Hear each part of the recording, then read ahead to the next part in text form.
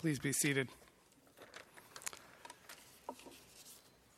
It's an honor to introduce our lecturer tonight, Johanna Drucker, the Breslauer Professor of Bibliographical Studies at UCLA.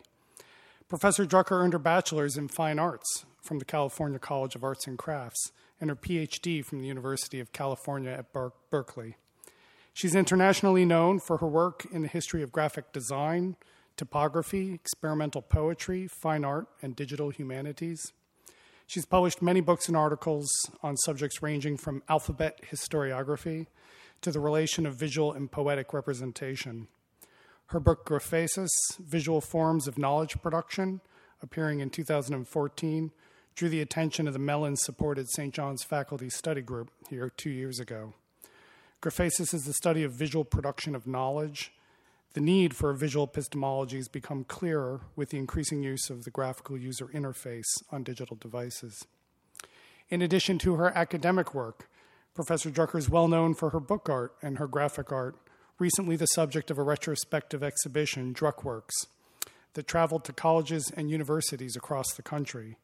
And in 2014, she was elected to the American Academy of Arts and Sciences. I'd like to remind faculty, staff, and students that all are invited to attend the seminar with Professor Drucker tomorrow morning from 10 to 11:30 in the Hartle Room of the Bar Buchanan Center. The subject will be Humanities Approaches to Graphical Display. Professor Drucker's lecture and other activities on campus have been graciously supported by the Mellon Foundation. Please join me in welcoming Professor Johanna Drucker.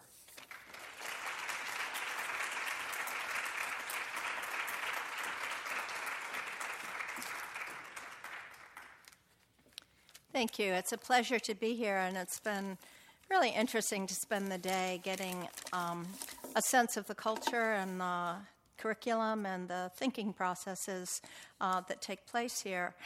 And I can say I can't really think of a better audience for this talk after the conversations that we had today in the morning, in the lunchtime group. I see some of them sitting in the back there, and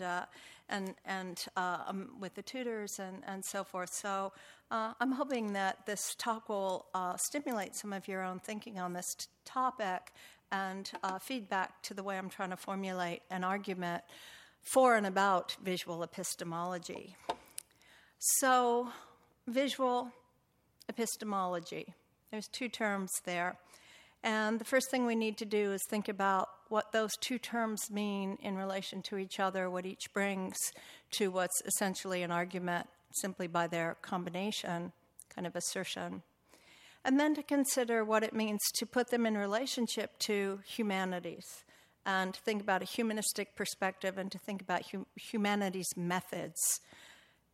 And then I would say the fourth part is to consider how this has a particular meaning at this moment in relationship to digital activity and what goes on in the digital humanities, and how the digital humanities engagement with the production of visual materials to navigate the cultural record, to analyze and make use of extractions from the cultural record in the form of data and other quantitative techniques, how all of these things create a kind of urgency to think about what kinds of skills and areas of expertise we need to develop in order to read the visual artifacts by which we receive so much of our information in today's world, what those tools and techniques might be. Why do we need them? So there's then sort of four parts to this. Though the first part is sort of the boxcar of what is visual epistemology. Then there's the question of what does it mean to speak about epistemology and visual epistemology in relationship to the humanities and its intellectual traditions. And then there's the kind of press of urgency that I feel in relationship to things digital, and in particular in the digital humanities. So those are the four parts to what I'm going to talk about, and I'll touch on each of them in turn in a sort of fairly systematic but not entirely systematic way. So let's begin then with thinking about the visual, and I thought I would start here. So you can take a look at an image like this. This is a screen capture from simply doing a Google search on Mona Lisa. So tell me, which of these is the Mona Lisa? All right. It's an interesting question. And what it means to ask that question has in it a bunch of assumptions about how we know. How do we know what it is we're looking at? How do we process it in relationship to what kinds of mental images, references, and so forth? How do we even begin to recognize which among these images might be the Mona Lisa, and then to think about how its identity as a cultural icon and artifact lends itself to so much manipulation and transformation, so that each of these independently, but certainly all of them in aggregate, are an amazing sort of set of annotations, comments, and recyclings of a familiar image. So there's lots of things, I think, to consider. But when we think about images, typically, right, when we think about visuality, we have to break visuality down into several parts. And the first thing is, when we talk about visuality and visual forms of knowing, is that they're all of the people who study the sensory apparatus, right? They look at sensation, perception, cognition, and processing of light and visual signals in the neocortex and what that involves. Second part of visuality as an experience phenomenon is the question of the mental image. What is it? What is that cognitive process? What is going on there? Is it actually a picture in your head, or is it some other integrated cognitive function that borrows from other channels within the sensoria? How's it working? How's it stored? How is it integrated? How is it processed? So we have the sensory input, we have the mental images, and then we have the whole world of representations and their conventions, their codification, their lineage, their history, and the way that we decipher and read them. So all of those have to be taken into account when we're talking about the visual. Sensation, cognition, convention, right? Representation. So how does that relate then to epistemology? What are we going to talk about when we talk about epistemology? And why? The big question is, why has the visual been excluded from the domain of epistemology? Because it has been systematically, categorically, and, sort of virulently exiled from the domain of epistemology.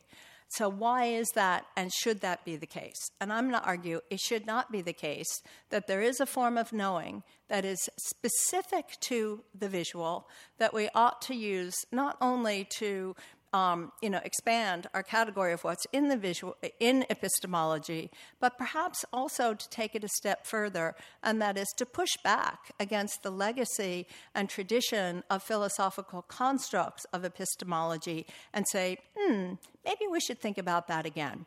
So just that. We'll just do that. All right. And again, you all, I know from talking to you, are much better skilled in the traditions of philosophical understandings of epistemology than I am. So I'm going to expect a whole bunch of response to this and questions. So by epistemology, traditionally, classically, we mean justified belief and justified true belief. So what might it mean to have a visual form that can participate in justified belief? And why does philosophy exile the visual from that domain?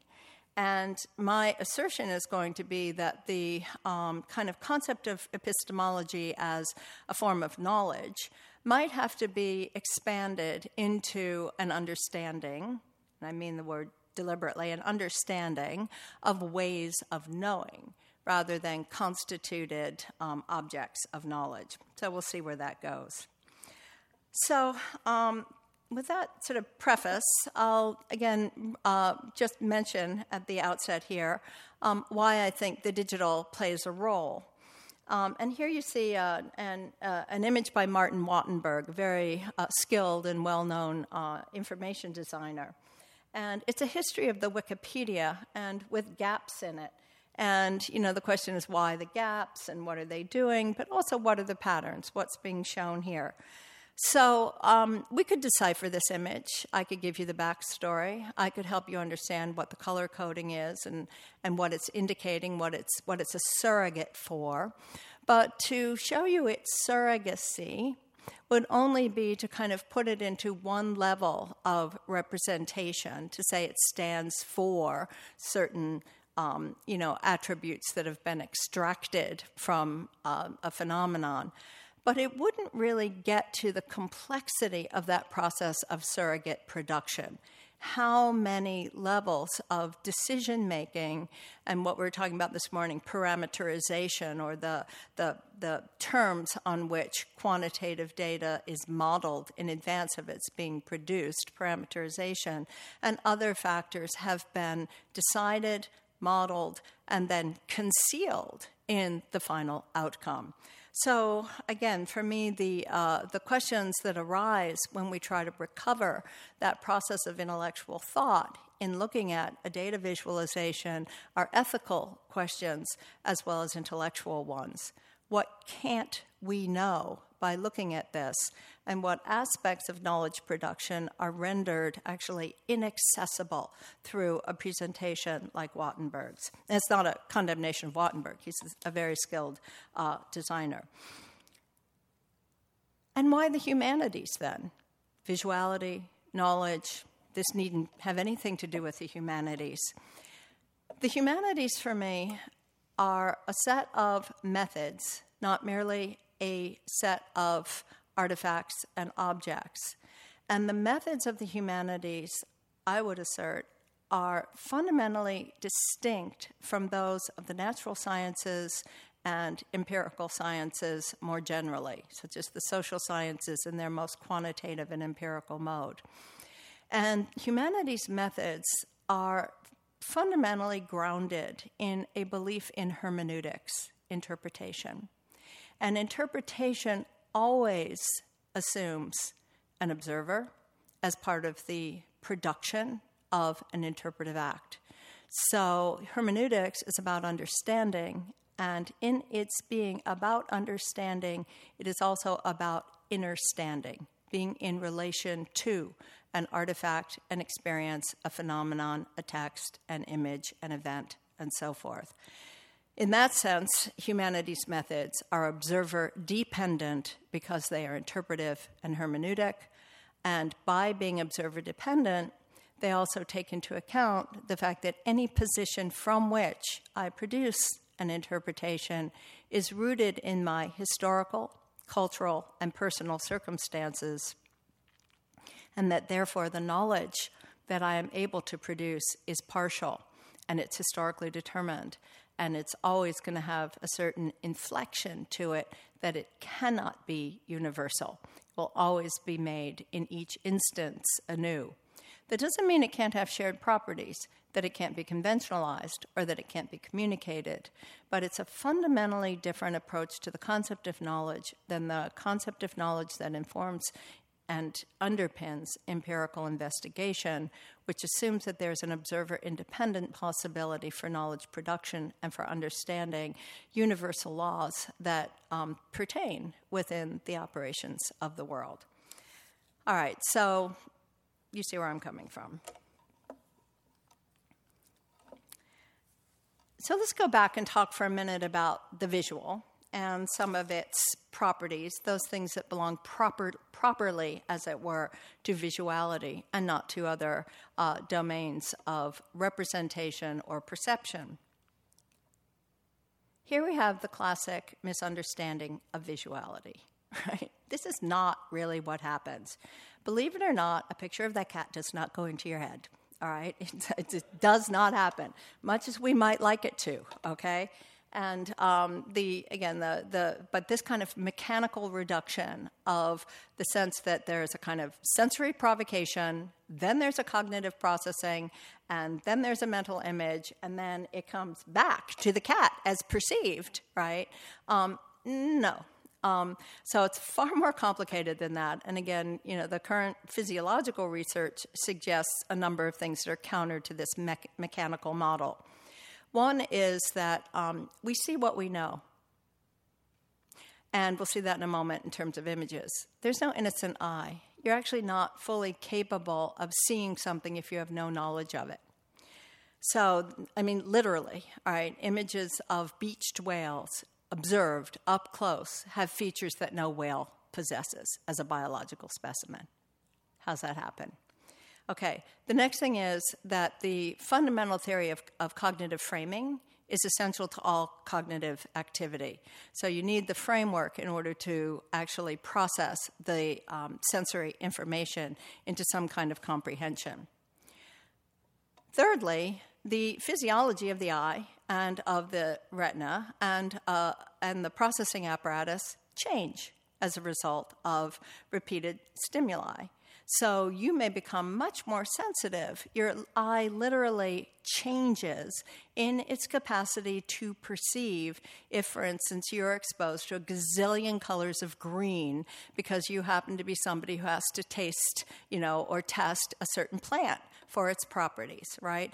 Just as your tongue and your nose become much more attuned if you're a wine taster, right? And this is actually a physiological adaptation, not just an increased building of cognitive categories. So all of this mechanistic model has to be modified here in terms of what happens. So what are the forms of knowledge that get legitimacy while the visual is being exiled to the margins at best, and to other planets and other countries at worst? The models of knowledge, and here I'll invoke Renee Thom, philosopher and mathematician, who said there's only two forms of expression and manifestation that legitimately encode knowledge. One is mathematics, and the other is language. And both together, even better, okay?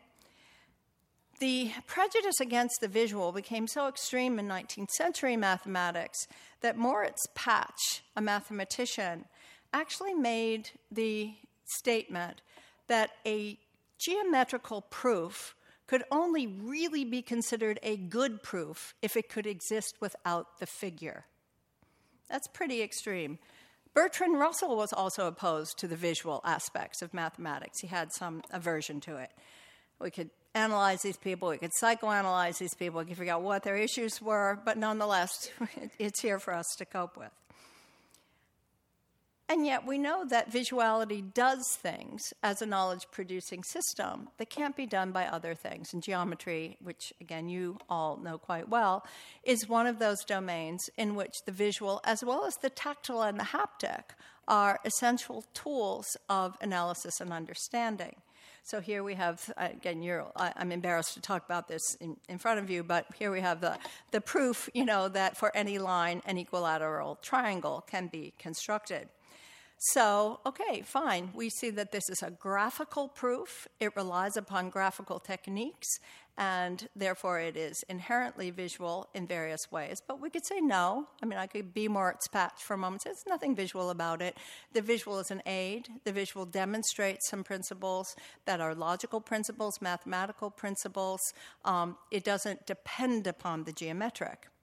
However, the problem with that is that there are forms of mathematical computation that were used in advance of digital computers' invention, such as graphical calculus, that used graphical means to generate answers, to generate outcomes. And again, the answer was in the working out of the graphical problem.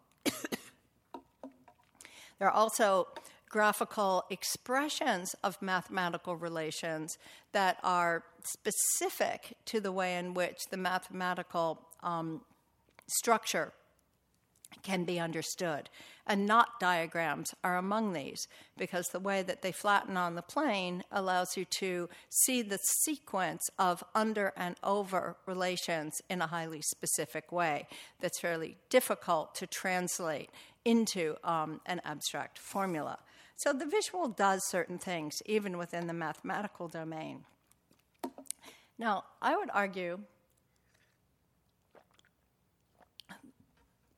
that the mathematical, in terms of its notational stability and its claim to justified belief, is also problematic. One of the amazing intellectual achievements of Homo sapiens, and believe me, these days there seem to be fewer and fewer, but one of the amazing achievements is the capacity to abstract from a set of objects into the concept of a quantity, right? At what point did we come to see that holding up 3 fingers could be abstracted into a single concept of 3, right? And threeness, that threeness would be a thing. But what is threeness? The threeness of the fingers, to me, does not match the threeness of the 1, 2, 3 sequence. So is 3 a sequence? Is 3 in the second image of the 1, 2, 3 fingers? Is that actually 6? Like, what happens to 3 as a concept there? And what about 3 disparate things? Is the threeness of 3 completely disparate things, the cloud, yesterday, and the state of California, is their threeness the same threeness as the 3 fingers? What about 3 really big things? Is big 3 the same as 3 really little things? So is threeness really as stable as Renee Thom would like us to think? So I'm not convinced that threeness has quite the kind of stability that Thom uses to guarantee its notational and epistemological capacities. He says mathematics and language are the 2 stable notational systems, and that the problem with visuality, which we know is true, is that visuality does not have a stable notational system.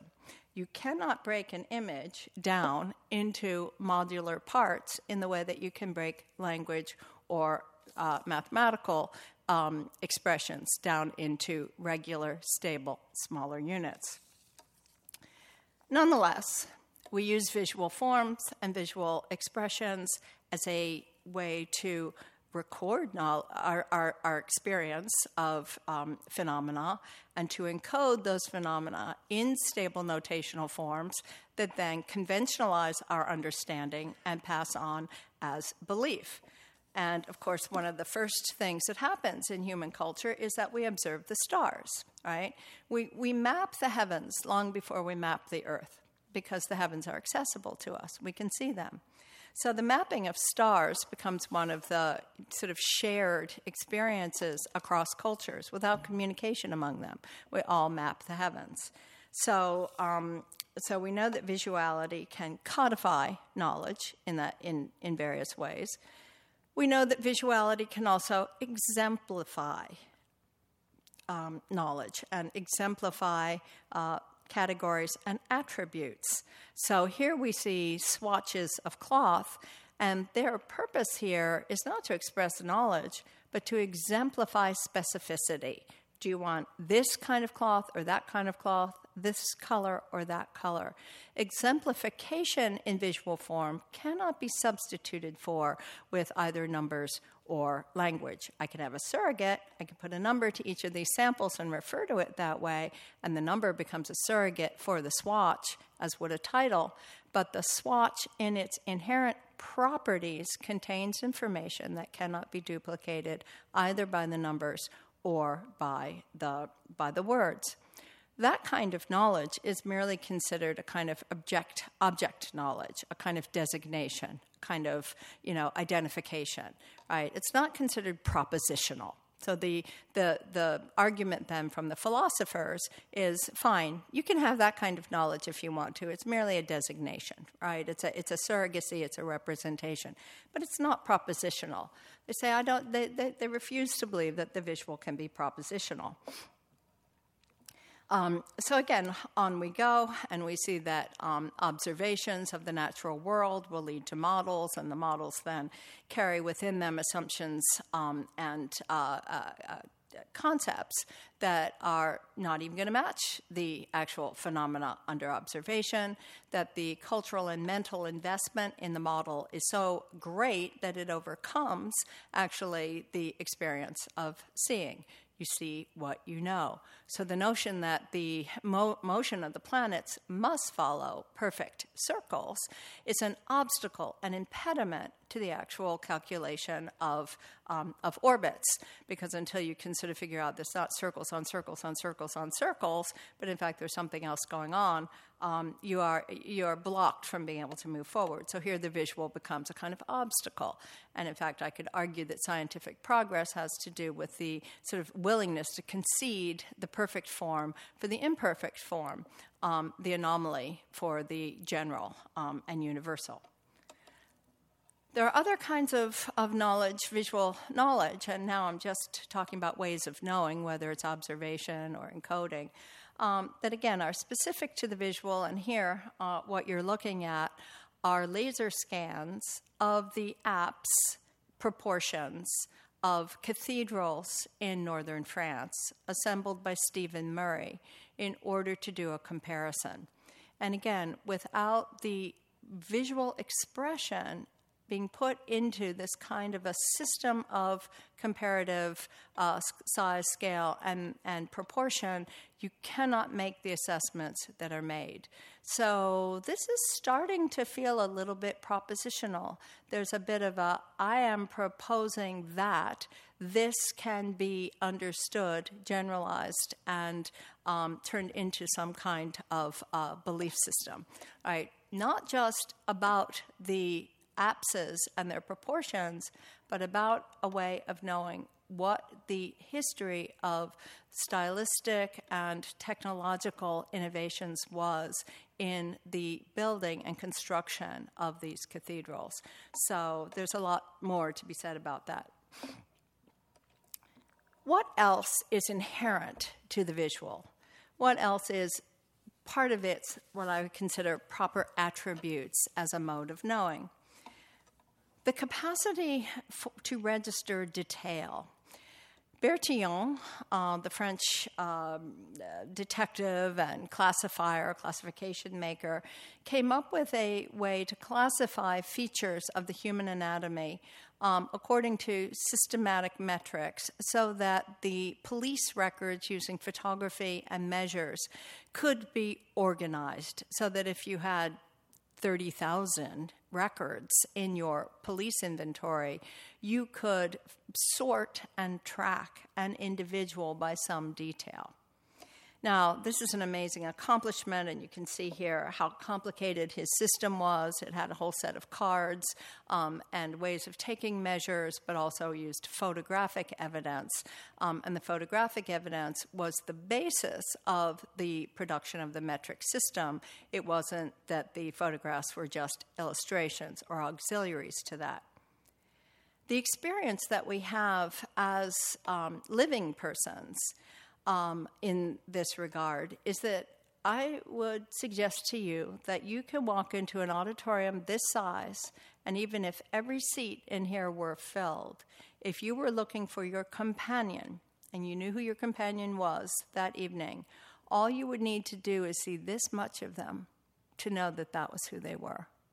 That the specificity through which we actually determine identity is so highly developed within our capacity to perceive, cognize, match, sort, and act upon, right? So it's a very highly developed area of human cognitive processing.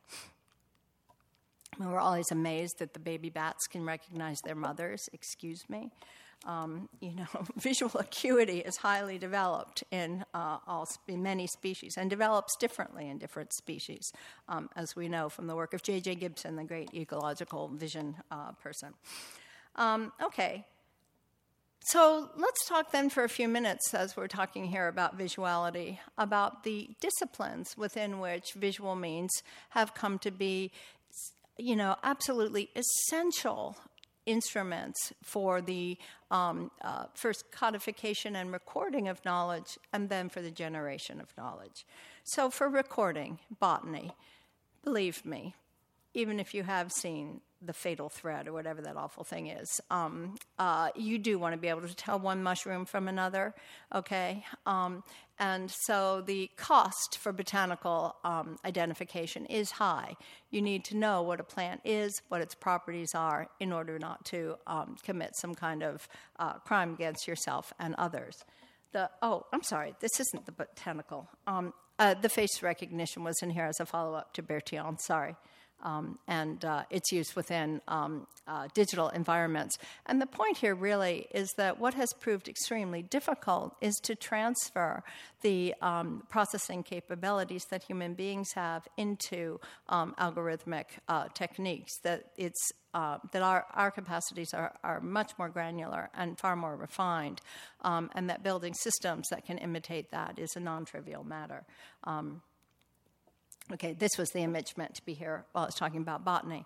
So the history of botany and the history of botanical illustration is filled with a relationship between observation, the technologies of production, image reproduction, faithfulness, resemblance, and so forth. What are the technological impediments to accuracy? What are the visual acuities and skills that are required? What are the hand skills, and so forth?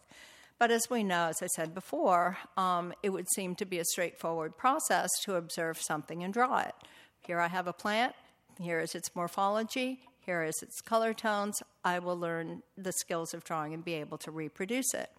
But again, as it turns out, there is no innocent eye. If you do not know what you're looking at, even if you have it before you, you may draw it in a peculiar and distorted way based on your expectations. This is an elephant. This is an elephant, okay? And excuse me, but what is that elephant wrestling with? All right, have you ever seen a lizard that big? Okay, but the point is that we have documented examples of this inability to actually see what is presented to you if you have not got the cognitive model to process the information with which you're being presented. Now, one of the things that's also interesting is to think about the rhetoric of these visual images, even when they're meant to be informational. How do they present to us? What is their mode of address towards us? And images are not merely declarative, right? They may make a statement, as the image on the left appears to simply make a statement, but in that statement, they are assuming that there is a you in relationship to the spoken enunciative discourse of the image. The image is speaking. It is calling to you. It is making an address. So the nature of address is something that's also part of the visual as it is part of the verbal. Is it part of the mathematical? It's an interesting question. Do equations address us? Are they enunciative acts, or are they merely declarative acts? And don't have an answer for you. But the image on the right is rhetorically extremely complex, right? Here we have this fantastic drawing. They're both fantastic drawings. Here we have this fantastic drawing by someone we think is a student of Titian. The image is of a hanged man, right? And so the image is actually justifying its violation of the human body on the basis that this violation is being done to a criminal body, right? So there's like a whole incredible, set of things that could be talked about here. My point is not so much the specific thematics of this image, but that this is the case and that the rhetorical act that is expressed in the posture of this figure is embedded within a whole set of social and cultural conventions and understandings that is itself a set of knowledge conditions, right? So there are many aspects to the way in which this image is constructed that are not simply about the presentation of anatomy, but about the legitimacy of the act on which the anatomy is premised and so forth. So it gets really interesting. Now, observation of the human form and of other forms begins to go beyond strict human capacity for observation and into mechanically enhanced and then digitally enhanced domains. So the visual becomes not simply that which is observed, but that which can be produced through a set of augmentary extensions of the human capacity.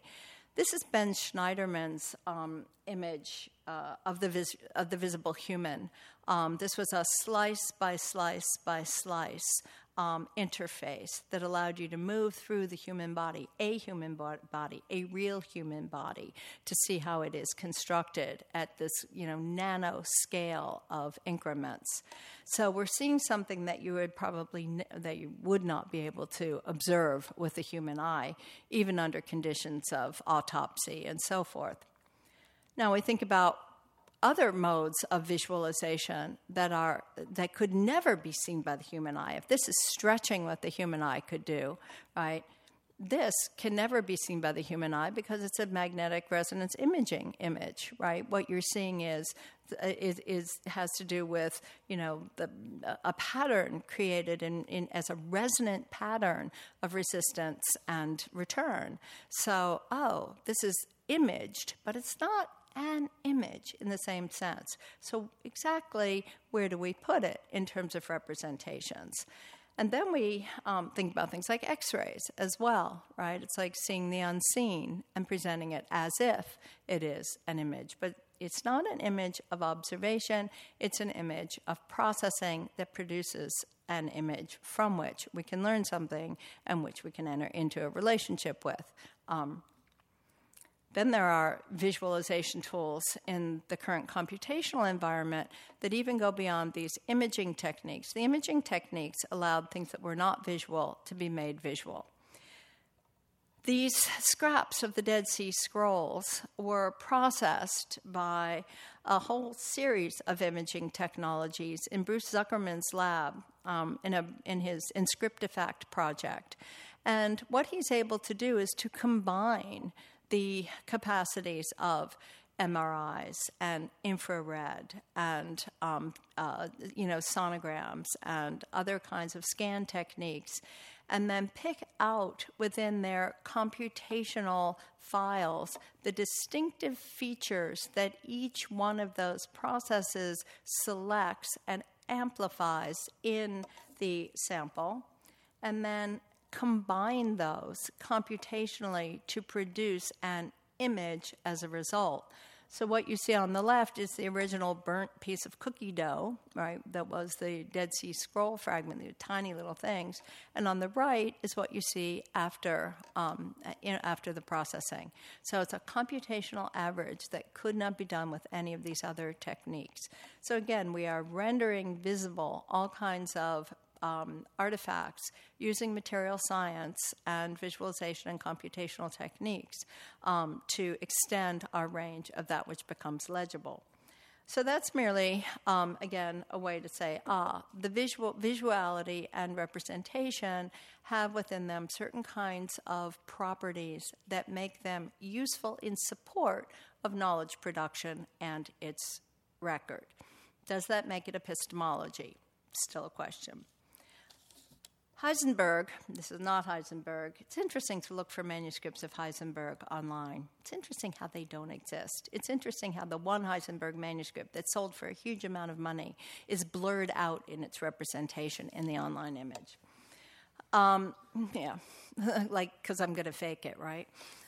Okay, so one of the things that Heisenberg famously says when he's questioned by somebody about his notes, right? And here, I'm sorry, I had to substitute Einstein for Heisenberg. It's a terrible crime. But anyway, when Heisenberg was asked by somebody who said, hey, there's your notes, they're the record of your work. And he said, no, they're not the record of my work, they are the work. That is where the work happens. And again, for him, what he was asserting was that the making of those formula and the drawing through of the proofs and the working out was the work. It was generative. It wasn't a surrogate. It wasn't a representation. It was the work itself. And again, this is one of the sort of pushbacks against the notion that the visual has no inherent function in generating knowledge. We know from the work of Peter Gallison and Lorraine Daston and others that visuality plays several roles in scientific research, one of which is recording and representing the outcomes of research, and the other of which is to be the instrument for generating research, whether by modeling or by enacting or by performing in some way that is inherent to the production of an outcome. So the philosophers. The philosophers then, having decided that visuality has no place in epistemology, decide that nonetheless the visual might be useful for certain kinds of knowledge. What kinds of knowledge?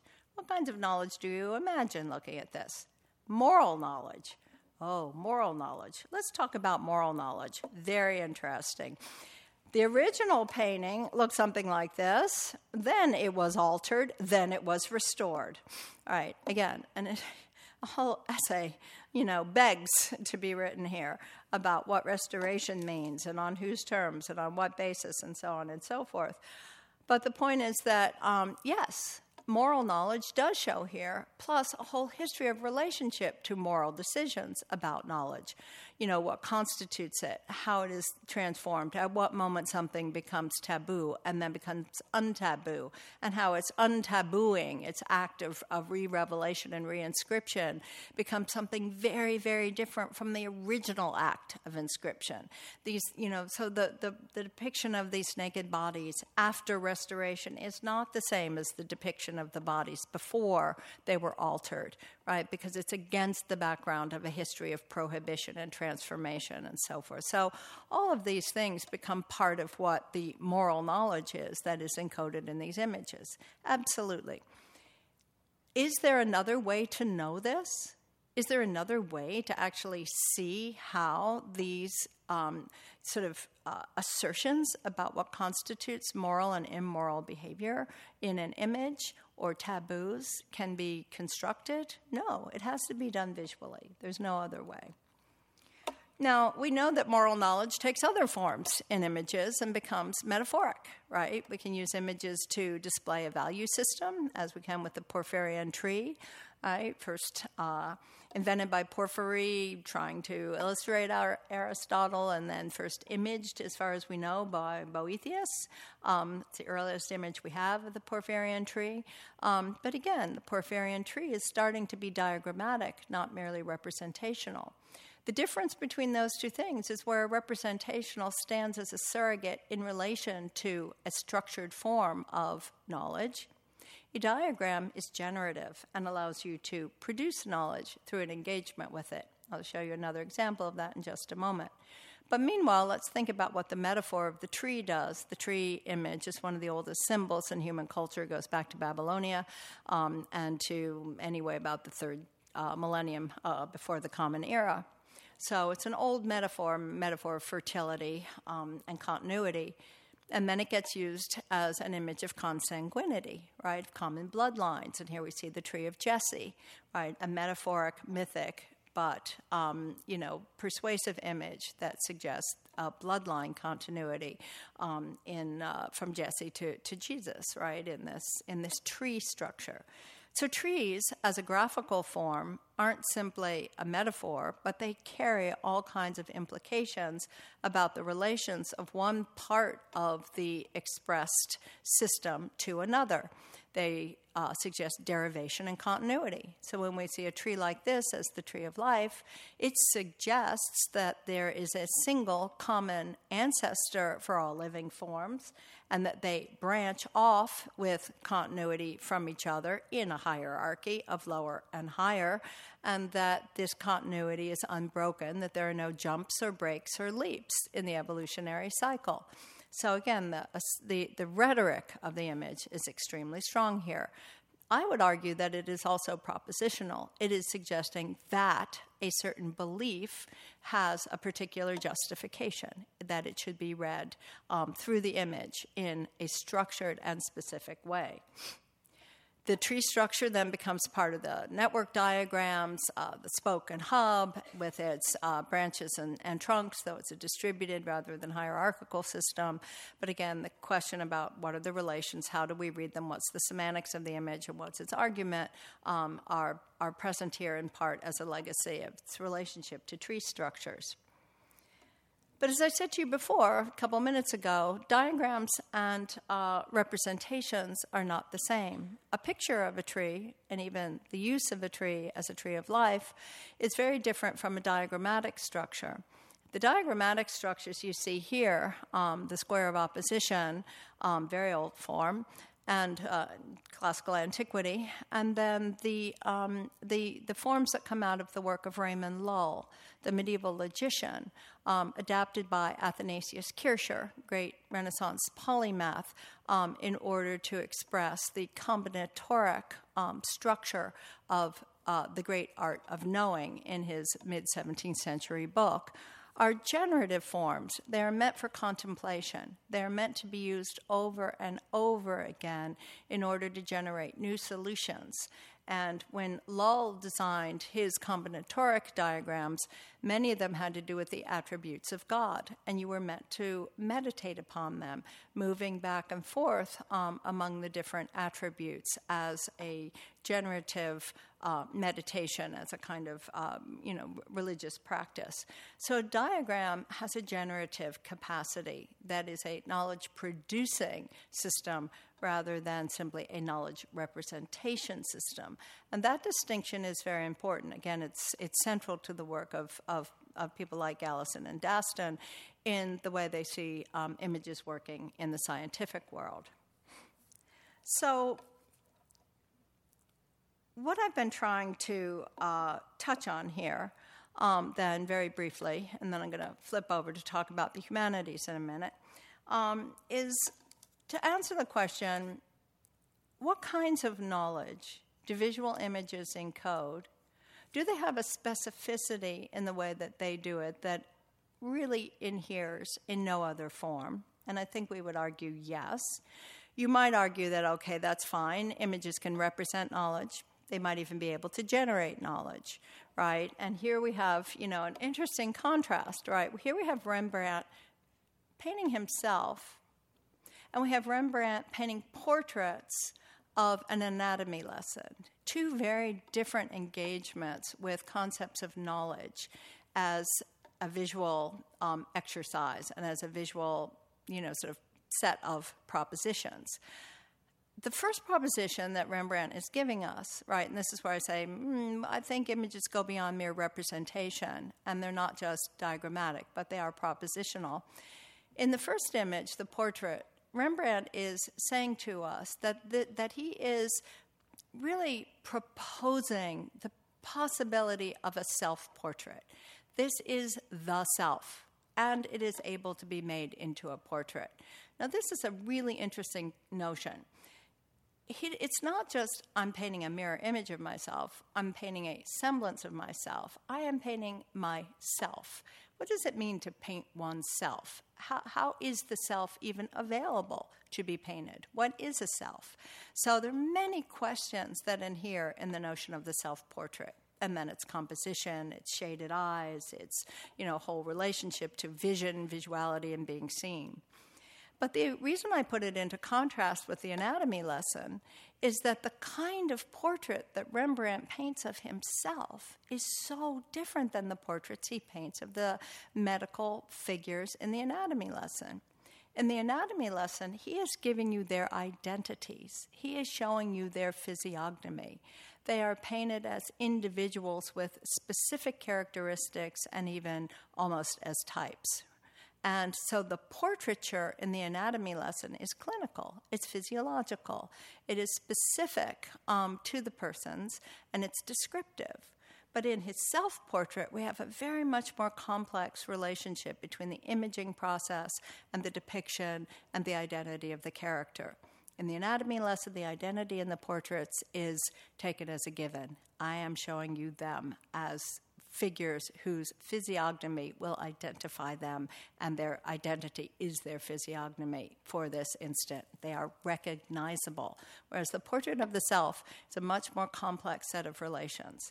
And it's not by accident that the anatomy portrait is also a portrait in which anatomy is shown, right? It's like the same notion of knowledge and knowing is that this is knowledge that can be codified. It can be seen, and through its seeing, it can be made visible, and by being made visible, it can be acted upon, it can be used, it can be conventionalized. So really significant rhetorical gestures on Rembrandt's part. Okay, enough about visuality for the moment. Let's turn our attention then to the digital and to digital humanities and to the problem we confront in an era of data and data visualization. If the Mona Lisas or the Mona's Lisa or the Mona's Lisas that we looked at the beginning were one kind of aggregate, here we have another. And this is, a page from Dataflow, a wonderful site, in which we get to see a whole variety of different data visualizations, as they're called. Data visualizations. Now, data visualizations are ubiquitous. We see them everywhere. We use them. We rely on them. And they have strong rhetorical force. And as we were saying at lunch today, I think there is also an urgency about recognizing the ethical and moral responsibility we have for taking apart the way in which these data visualizations function without any accountability to the process of their production in our culture. So let's start then with I'm just going to make a few remarks about data visualization and then wrap up by returning to one set of examples, a kind of through line on cartography and mapping to talk about what I mean by humanistic methods. So let's talk about data visualization for a second. The classic things to say about data visualization, and they're true. True. In the humanities, we gave up on that. Quite a while ago.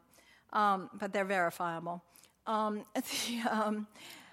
classic things to say are that if you have a pattern of numbers like this, so here you have a pattern of numbers. There may be some among you who are sort of visio maths and, can kind of see what the pattern was here. But basically, most people will not see a pattern. Well, you turn the pattern into a graphic, and you can see what a pattern is. You can see what the relationship between, I think this is the rising and falling of wages and the cost of wheat across a time period in England. So you take the numbers, you turn them into a graphical pattern, and it allows you to see in a glance certain features within the data set, i.e. the numbers, that were not graspable before you had this kind of a gestalt, right? So the gestalt is the capacity to really see the pattern and the whole. Fine. The fact that this graph is filled with problems, multiple metrics, different time scales, all kinds of things, that's a minor matter. That's something we could tease out. We do in an information visualization class. But the point is easily made, right? That's what the graphics do. That's what data visualizations do. But there's a problem, and here we come to my, sort of messed up, crumbling data wall, right? The thing that's falling apart. And that is that what we can't see in this or in this are the specific data points, the decision points, the way in which the life cycle of data production resulted in the data points that we have. And for instance, very simple matter with data. What was your sampling cycle? What was your periodicity of sampling the data? So an example I always use is if you're the registrar and you care about room use, but you happen to come from a nocturnal species, and you come into classrooms every night and take the measure of how many people are occupying the space, you would write to the administrators and say there's a very low occupancy space in these classrooms. They could really handle a whole lot more traffic, right? So it matters when you take your sample, right? So these are fundamental statistics, but we have no idea when we're looking at the numbers or their graphical expression at what point, how the data set was modeled, how it was executed, how it was designed, where the outliers were, what the flaws were, what the decision points were, and then what the decisions about the graphical expression might be. all of that information is completely concealed in a final statement that appears as a declarative statement. It's what I call a reification of misinformation, or a representation that is a complexly constructed image that passes itself off as a presentation. I'm just here. I'm self-evident. I am a statement of fact. So this is highly problematic in ethical ways, because if you don't know what the original model was for the data or the sampling and so forth, you have no idea really what you're looking at. Now, there are data visualizations that make analogies to, that use an analogical correlation between a phenomenon and their own graphical form, and they have a different set of issues around them. This is Ben Fry's truly wonderful, amazing presentation of the 6 editions of Darwin's Origin of the Species, edited and revised over a 14-year period. It's a dynamic visualization. You can look at it online and interact with it, see what happened from the first to the second or the first to the fourth, or you can watch the editing process unfold. And because it's structured to resemble the structure of the book and its sections, it can also be used as an interface to those edits and transformations. So it's a terrifically conceived visualization, and in part because it is respectful of the object that it is representing and representing. So again, it has a kind of corollary there. We see why it's doing what it's doing. But in our standard everyday life, what we do is we rely on these conventions of graphs and visualizations, again, as if they simply are a statement of what is. So I can't tell you the number of times I've had people present me with a Google Ngram viewer like this one. Yes, and I think this is the comparison of the rise and fall of the fortunes of the word writer, poet, poetess, and anyway, a few other terms, between 1800 and 2000. So for 200 years, we're going to see, what happened to those terms. Now, the one thing that this isn't is a history of those terms and their use. The only thing it is a graph of which versions of those terms the Google Ngram algorithm picks out from the highly selective set of texts that exist within Google that are searchable as full-text searches and therefore produce these results, right? So it's not a history of those terms. It's merely an artifact of that particular set of algorithmic procedures. So it's fine if you understand it that way, but if you say, I'm doing culturenomics, and I'm taking a look at the history of the term poetess to see how it's gone, this is not a result you can rely on, right? It has no credibility as cultural work. I'm sorry, Mr. Moretti. Okay. Not sorry, actually. Okay. So again, data points have a life cycle, right? Books have a life cycle. Words have to be understood in context. Wittgenstein, remember, you all don't read Wittgenstein, but Wittgenstein, a word's meaning is its use, right? It's as I'm trying to explain to my students, you don't know what common sense means when Thomas Paine uses that term. It doesn't mean the same thing that common sense means now. You have to return the term to the conditions of its original conception and production as much as we can to understand how that term comes to have a particular valence within the moment of its creation. So again, looking at the life cycle of data points, it's going to look much more like the graph on the right than it is on the left. Contingencies, complications, and so forth. It's like, oh, it's too complicated. Yeah, it's complicated.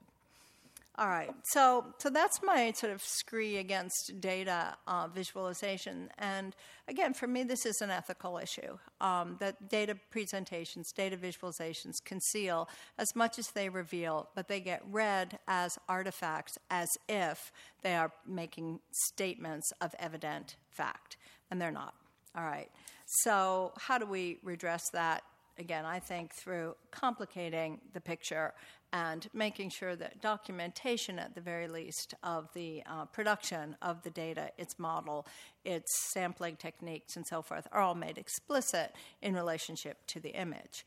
So in a sense, it's a little bit, kind of going against what I was arguing for earlier, which is now I'm saying, well, these visuals cannot be trusted and they should not be used as forms of epistemology, but they are nonetheless images that are much in use and on which policy decisions, allocation of resources, and other kinds of, actions are taken. All right. Okay. Let's finish up then and wrap this to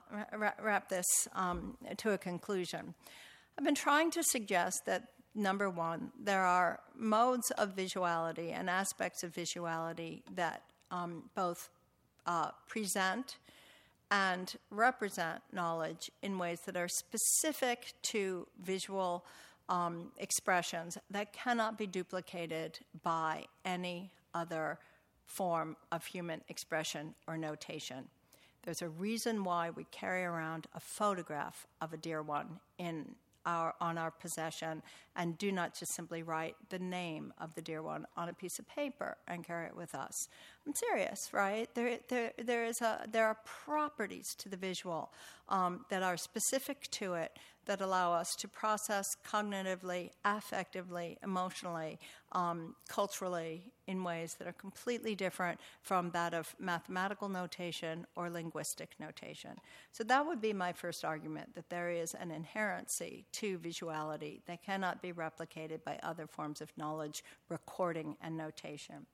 Secondly, I really do believe that visual images not only produce knowledge, but are records of knowledge production. And I'll show you that with the maps as I move through the final part of my remarks. Before I do that, I want to return to the image of the two images of the Rembrandt by Rembrandt to say that I do believe that images are propositional, that they are asserting beliefs that can be tested and if not justified as truth, verified, examined, and engaged with, both rhetorically and logically, for the way in which they are making statements about how we understand the world and understand our knowing of the world. So in finishing with the maps then, what I'd like to say is that maps are in many cases a record not so much of knowledge only, though they do that, but often of the way in which knowing comes into being and becomes recorded to reshape the cartographic structures. So if we think about medieval maps, the famous TO maps, right, these are structured around a Christian iconography of the cross, and they put Jerusalem at the center of the T and the O, and they construct a vision of the world that matches a Christian iconography, as well as the then sort of full extent of knowledge of Asia, North Africa, and Europe. So the three continents are depicted, and the Mediterranean Sea, and so forth. So again, the knowledge construct conforms to the conceptual paradigm, the model that is itself embedded in a belief system. So the knowledge is kind of shaped by the belief system rather than the other way around. This is the world from a medieval worldview. Now, Herodotus and the ancients also had their own notion of the geography of the world earlier than Christian iconography. What I like about this particular image, it's a later map. It's obviously not a map from classical antiquity. Is how much it looks like a brain, right? It's like Herodotus' brain and how he thought the world. So again, what's interesting here is how non-knowledge is portrayed, how the edge of knowledge is shown. At what point does the claim to what we know cease and therefore have to be shown? Right? Where don't I know? How don't I know? So knowing is in some sense embodied here.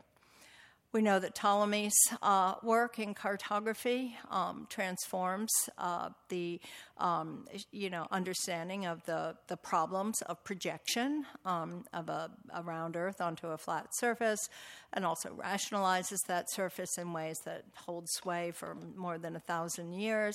But again, what's interesting is that Ptolemy's work, as has been demonstrated dramatically in the wonderful Digital Humanities project of Leif Isaacson, the Ptolemy's understanding of geography was also an understanding of the experiential relationship to land and movement around it. The Ptolemy's main data points, and what Isaacson has done is to go back through Ptolemy's Geographia and map the data points from the linguistic references, and then show that Ptolemy's construction of geography had to do with edges, rivers, ports, and other kinds of features, and that therefore it was grounded in certain kinds of narratives of experience and reports on that experience that he synthesized. So again, it's about knowing. It's about a way of knowing land and territory, not merely a kind of picture of it. So it's in some sense really not representational. It's not a picture of the Earth. It's a picture of knowing the Earth, how it is known. And that, I think, is very interesting. As the exploration of the world expands our understanding, or the understanding of what constitutes the territories and geographies that can be mapped, we watch that process of knowing get recorded.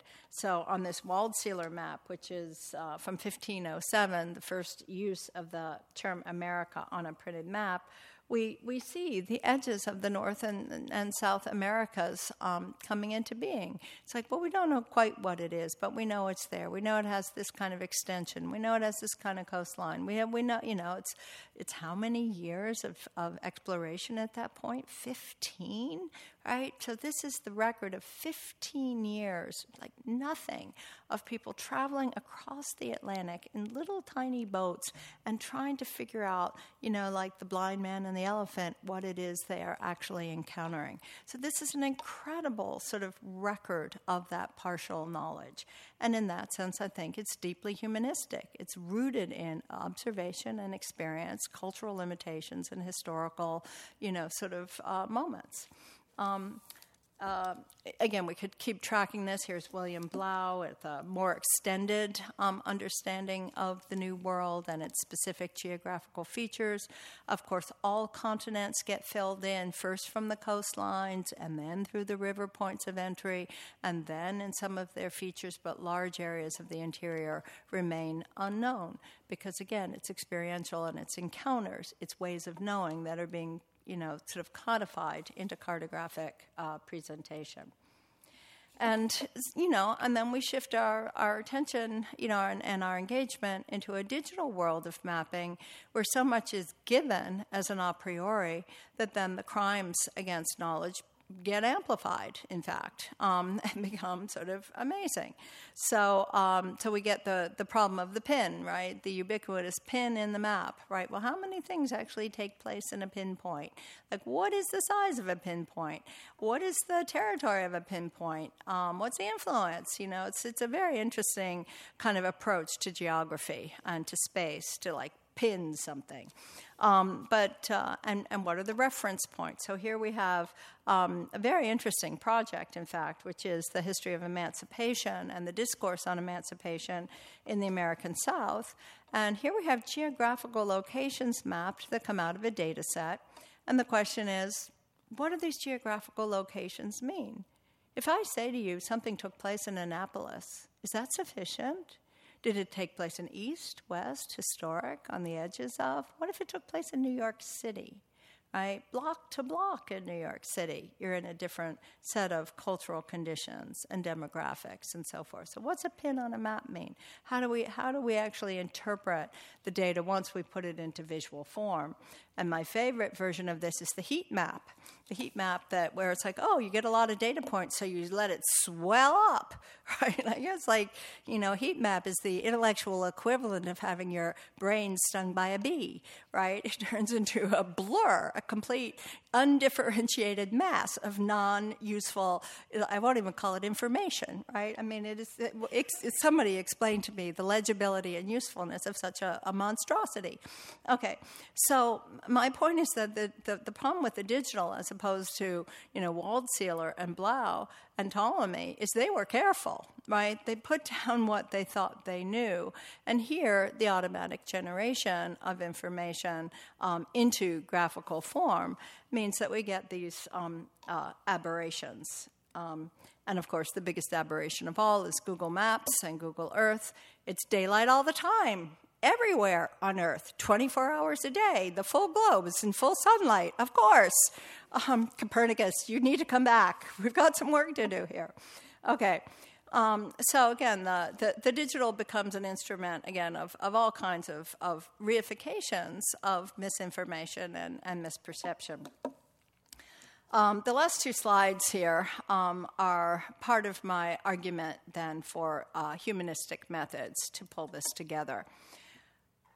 I do think that the visual can serve epistemological functions. I think it does. I think it is a unique and specific form of knowledge production and codification at the perceptual level, the cognitive, and at the representational and encoded. And I would argue that across all kinds of performances and engagements with visuality, whether it's the visual form of language or the visual form of images, iconography, records, representations, diagrams, performative images, or presentational ones. But I also think that one of the charges to us as humanists, and this comes back to my role within the digital humanities, is to find conventions that allow us to encode the humanistic observer-dependent position as a fundamental method to argue that the hermeneutic has as much authority as the empirical, and that to identify the place from which images are produced, knowledge is produced, and its record is constructed, is an essential aspect of undoing the claims to universality that we know have been abusive within the history of Western culture and its colonization and expansions, but also mask for us the conditions of production of knowledge that are essential to its constitution.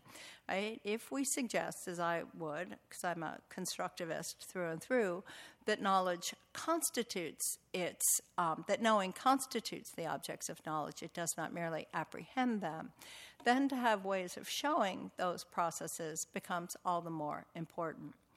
One of the ways of showing them is encoded in this particular map. This is a map by Bill Carden and I just forget David Lloyd. I forget their names. This is a map that shows the shape of England redrawn according to time of travel from London. So again, the geography is produced here as the result of a factor. What is the factor? Space is not simply a given. Space is spatiality. It's constructed according to an experiential parameter, an affective parameter, a value statement, something. In fact, if we truly drew the size of England by distance from London, the outlying last miles would stretch and extend the sort of form of this even further. There'd be places that almost went to infinity in terms of how long it took to get from London. But anyway, it's a very different approach to mapping, right? It's what's called non-representational cartography. It roots the presentation of geography in experience rather than making a map and popping experience into it as if space existed as a container for experience. Instead, it assumes that space is made by experience. Geography and territory are an effect of experience as much as they are a given. It's not that the landscape's not there, or that the land's not there, or the features aren't there. Of course they are. But the shape of the landscape is in relation to an experiential parameter. I'll put this image on the screen as the sort of final image as I just summarize again. And this is a transformation of a very famous image, which is on the left, which is Dr. Snow's diagram of tracking typhoid cases and their outbreak back to a pump in a part of London in order to, as part of a kind of early epidemiology study, start to understand, how is typhoid communicated? What's going on here? Oh, it was the water. Oh, that means this. Oh, that means that. It made it possible to begin to contain the epidemic. But in looking at data points from that point of view, as important as they are, it leaves out much of the rest of the story, which is that each of those data points of an outbreak is an individual human being living a life, maybe with a family, maybe with responsibilities, maybe with other conditions, maybe as part of some other elaborate social system, and that those many other factors also play their role in the epidemic of the typhoid, and that knowing what those were is a humanistic concern to understand how the relationship between data and the lived experience of human lives can be correlated in some way to look at a larger picture. And so while I'm on the one hand wanting to say that I do assert, as I've now done numerous times, the authority of the visual as an epistemological realm, I also want to sort of assert the need for a humanistic approach to the use of the visual within the data and data humanities, digital humanities domains as an ethical principle as we begin to think about what the role of the rhetoric of persuasion has in our use of these visualizations in our daily and political and social lives. So I'll stop there and see what thoughts you have. Thank you.